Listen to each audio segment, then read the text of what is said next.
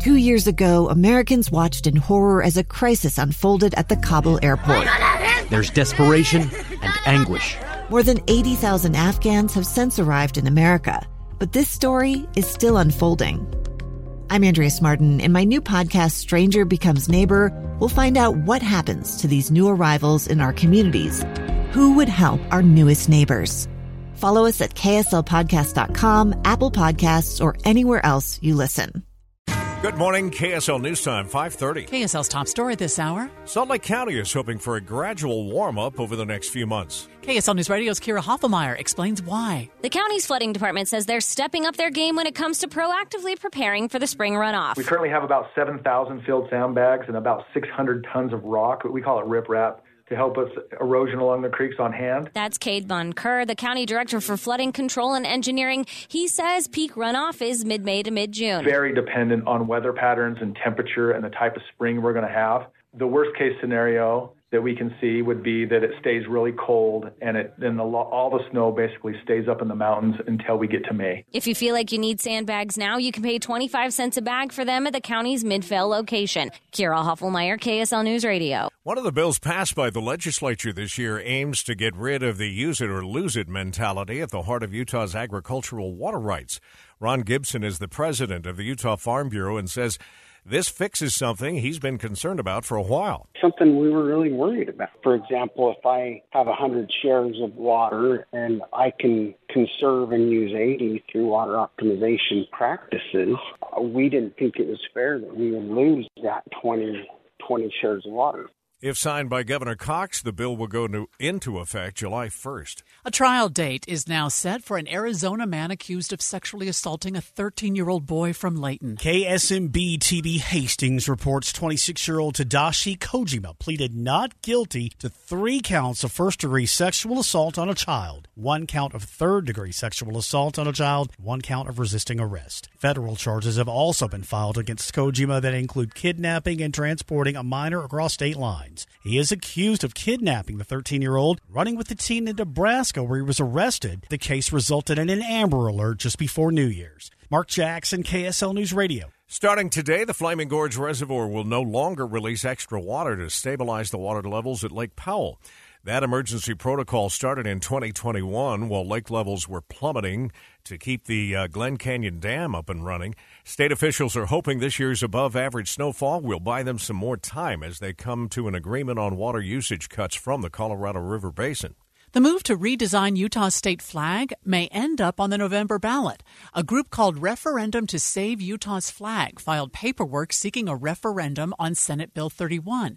If the group reaches enough confirmed signatures by mid-April, Utahns will get a chance to vote on it. It comes after the legislature narrowly passed the bill designating a new design. Governor Spencer Cox has not signed it yet. Rising food costs bringing some Utah residents back to the garden and their community. Midvale resident Spencer Mears says his humble beginnings taught him to be self-sufficient. I see people around me who are struggling and could really use the opportunity to learn how to better help themselves. His plan is to bring more community gardens to highly populated areas. He successfully acquired a temporary space last year, but Mears' focus this year is getting permanent locations. But then actually getting people to step up to help out has been a real challenge. A project like this requires major community and local business support. Liv Calvert, KSL News Radio. KSL's top national stories this hour. A court is getting ready to decide if the parents of a 15-year-old shooter should be held liable for their son's actions. This morning, Jennifer and Jason Crumley, whose son Ethan pleaded guilty to killing 4 of his classmates at Oxford High in Michigan, are fighting involuntary manslaughter charges.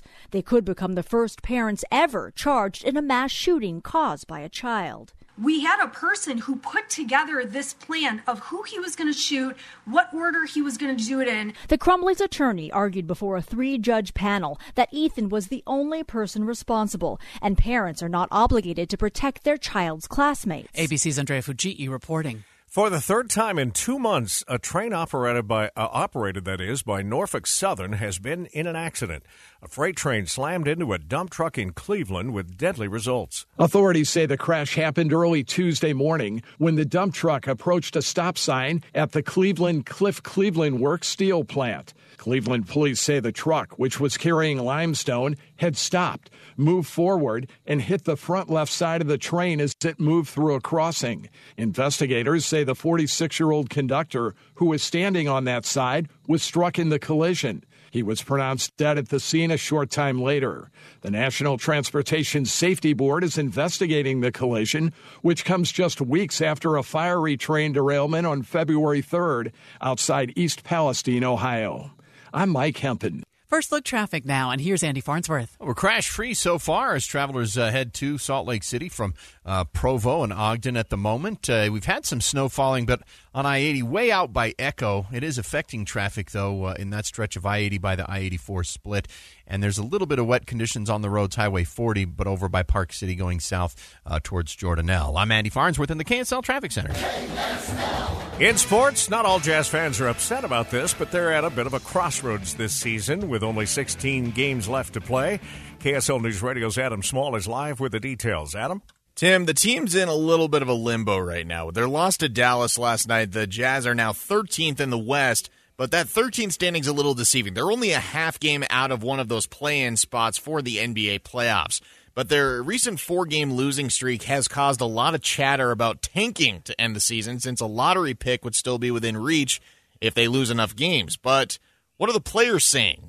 Lauri Markkanen recently said they're competitors. They're trying to stay focused on winning games. Reporting live, Adam Small, KSL News Radio. Honoring the women of Ukraine on this International Women's Day. Speaking before the Canadian House of Commons. These women are an inspiration for all of us. European Commission President Ursula von der Leyen says when Russia invaded Ukraine, women weren't allowed to carry out combat duties. But they did not care, and they started joining the army. Von der Leyen says the women of Ukraine have smashed the glass ceiling over the heads of Russian invaders. This is not only a war on Ukraine.